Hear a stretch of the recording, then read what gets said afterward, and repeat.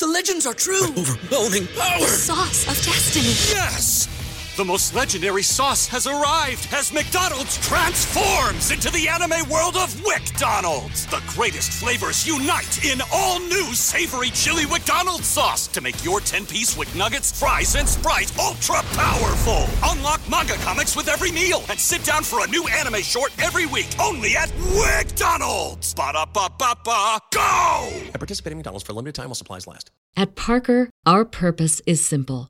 We want to make the world a better place by working more efficiently, by using more sustainable practices, by developing better technologies. We keep moving forward. With each new idea, innovation, and partnership, we're one step closer to fulfilling our purpose every single day. To find out more, visit parker.com/purpose. Parker, engineering your success.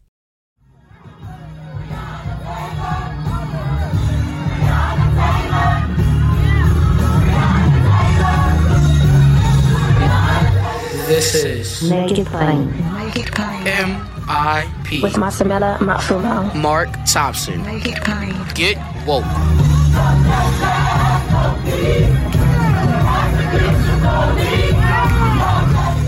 Ladies and gentlemen, another very special guest with us here on Make It Plain.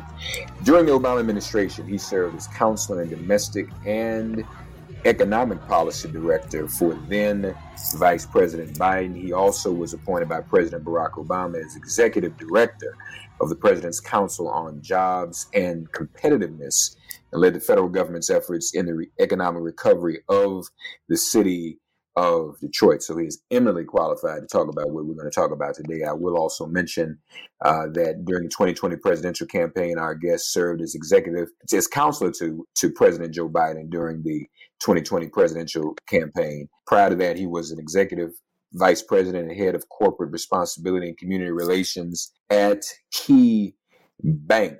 He is currently the 19th Deputy Secretary of Commerce. Deputy Secretary Don Graves joins us on Make It Plain. Welcome, my brother. How are you? I'm great, Reverend. Thank you so much for having me on the show. It's a pleasure to have you. I want to start this way. I was talking to someone the other day getting ready to buy a new car, and they were looking. I said, well, you either want to go in the electric direction, I would suggest, or hold off. They said, why? I said, well, I think some things are about to change, and there's going to be more of a mandate for everyone to move in that direction. I had that conversation last week. You all must have been eavesdropping and decided to pull that trigger, huh? Well, you no question about it. Absolutely, and I'm glad you're thinking about electric vehicles. Yes, sir. Yes, sir. Actually, full disclosure, my son is playing summer league baseball. We made a quick trip to Miami.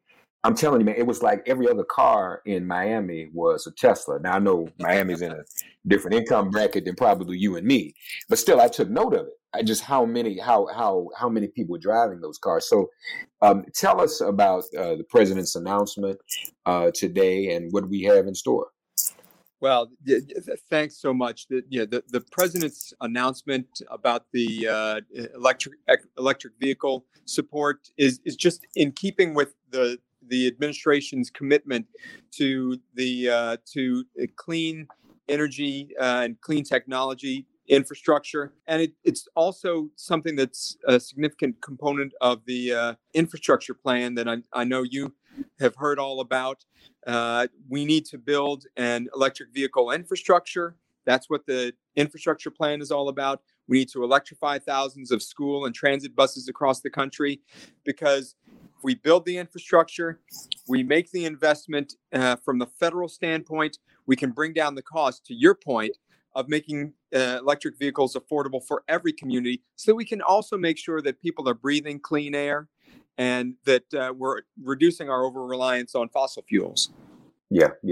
So the goal would be half of the auto industry's sales would be electric by 2030. That's the real goal, correct? That is correct. Zero emission vehicles. Half of all new vehicles sold by 2030 will be zero emission vehicles. And the auto industry was a part of this announcement as well. They're standing in support of this, correct? Absolutely, no question about it. The auto industry is supportive of this. The domestic auto industry has actually made the commitment.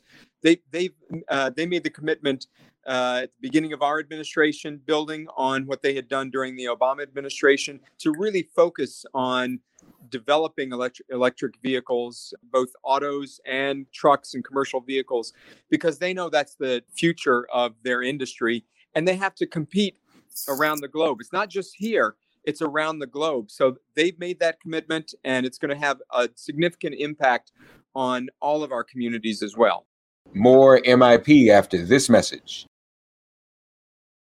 I believe I've already seen a statement by the head of the United Auto Workers. And let me mention, UAW, part of the AFL-CIO, we all, as I'm sure you do, Mr. Deputy Secretary, lift up in our prayers and remembrances the president of the AFL-CIO, our friend Richard Trumka, who has passed away. I am completely heartbroken over his passing. He is one of the not just a leader of the movement, but he's one of the giants to support a longtime tireless worker and support of the American worker. And, someone I considered a friend. I worked with him significantly over the years.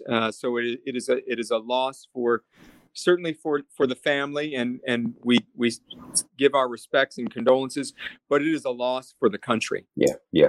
And Lord knows Richard continued in the tradition of the coalition and alliance between the civil rights movement and the labor movement. He helped to keep that alive during his tenure, and we're so appreciative of that as well. But as I was saying, the president of UAW, I believe, was quoted as really bringing it home, saying, if we are going to compete as a country, this is necessary, moving toward electric vehicles. And so ultimately, Mr. Deputy Secretary, this also, when we talk about jobs and infrastructure and economy, all of this goes together, doesn't it? You are exactly correct. In order for us to have a more competitive economy, a competitive nation, we need to focus on investment writ large. So it's not just the investment in electric vehicles. It's everything that the president has had in his Build Back Better agenda. It's making the country more resilient, building for the jobs of the future, making certain that we are producing high quality jobs, family sustaining jobs, the types of jobs that so many of our communities haven't had before, because we can't go back to the way that we were before the pandemic. That certainly didn't work for the communities that you and I have spent a lifetime focusing on. We have to build a more resilient, inclusive economy, and part of that is getting past this infrastructure bill. We have to get this bipartisan bill passed hopefully in the next few days. It's the largest investment in public transit. It's the largest investment in passenger rail. It's the largest investment in bridges and highways since the construction of the interstate highway system. It's the largest investment. This is important. It's the largest investment in clean drinking water and wastewater infrastructure, something that you and I know has been a massive problem in the African-American community. 10 million homes right now with lead service lines and pipes. Mm-hmm. So it's going to make certain that our kids who are in our homes and in our schools have safe drinking water. So all of those things need to be done, and I think they're getting done in just a matter of days. More MIP after this message.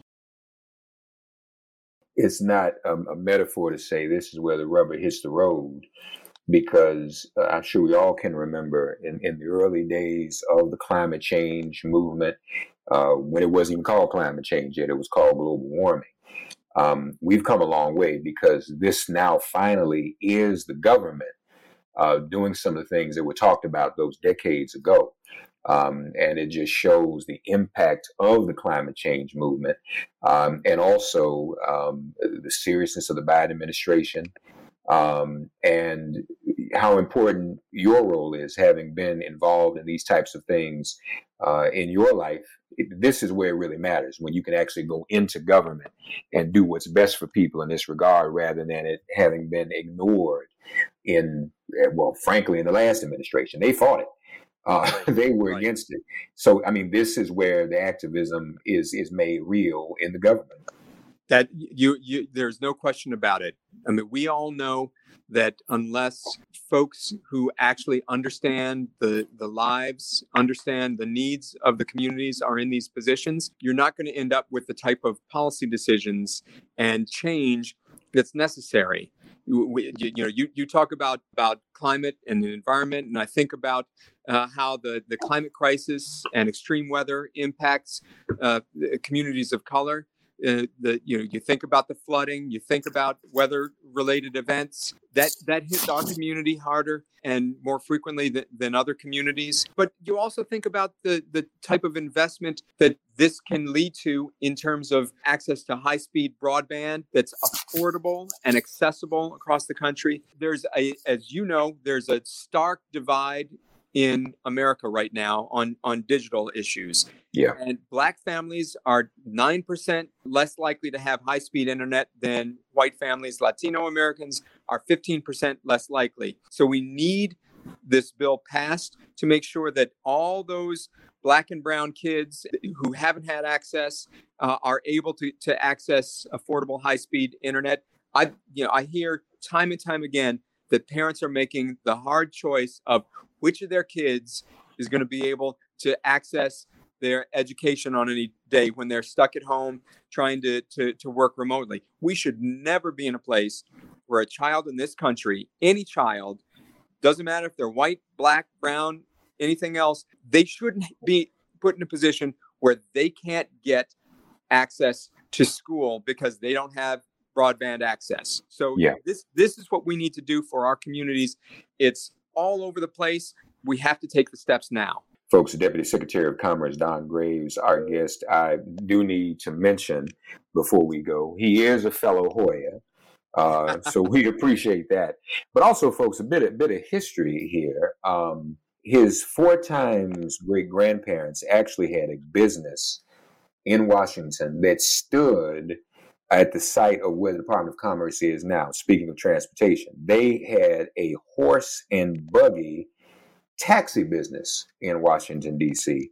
And those 4 times great-grandparents went on to own a premier hotel blocks away. And that son went on to also become one of our nation's first Black patent holders through the U.S. Patent and Trademark Office. So a bit of Black history in the family as well. So it's funny how things come back around. You were actually in the building where your great-grandparents once had their business. Absolutely. In the space, I mean. It is as personal as it gets. Every day it comes home. I drive in, get out of my car, and remember that I'm walking literally in the steps that my ancestors walked, who were slaves before they started their business. They were free, started a business, and were successful in the very same place I come every single day. Wow. So, it goes back to understanding the community, understanding the lives of the people who live in their communities. That's what we have to do every single day, is make sure that we remember where we come from as we make these decisions. And forgive me, brother, if my ignorance, this may already be the case, but have you written, or is there a book about your family? Well, my father is in the process of writing a book about it. There are a number of documentaries and stories out there about the Wormleys, or James Wormley, the son who wrote the patent, who actually took care of Presidents Lincoln and Garfield. It's a storied history, but again, it just reminds you that we're all so close to our community and our people, and we have to remember that in everything that we do on a daily basis. And when you think about it, those years are not that long ago, folks. It may seem like a long time ago, but it's not that long ago. And as we're talking about climate change and electric vehicles that don't contribute to carbon in the atmosphere, our guests' great-great-great-grandparents were doing that with the horse and buggy. There were no emissions. So we'll come full circle. Deputy Secretary Graves, we do appreciate you and all the work you're doing. And folks, this is the way it's going, the way we're headed. It's what's best for us all. So get ready. And it's good to know that the auto industry and the unions are fully on board with this. Deputy Secretary Graves, so good to talk to you. Thank you for joining us on Make It Plain.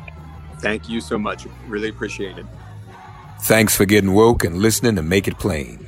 Please remember to listen, like, and wherever you get your podcasts, please give the show a 5-star rating. And please do spread the word.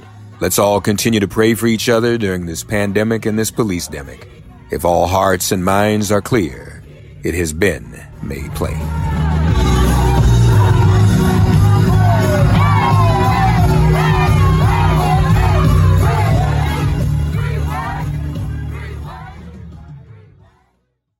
If you're a woman over 40 dealing with hot flashes, insomnia, brain fog, moodiness, or weight gain, you don't have to accept it as just another part of aging. The experts at MIDI Health know all these symptoms can be connected to the hormonal changes of menopause. And MIDI can help with safe, effective, FDA-approved solutions covered by insurance. 91% of MIDI patients get relief from symptoms within just 2 months. Book your virtual visit today at joinmidi.com. At Parker, our purpose is simple. We want to make the world a better place by working more efficiently, by using more sustainable practices, by developing better technologies. We keep moving forward. With each new idea, innovation, and partnership, we're one step closer to fulfilling our purpose every single day. To find out more, visit parker.com/purpose. Parker, engineering your success.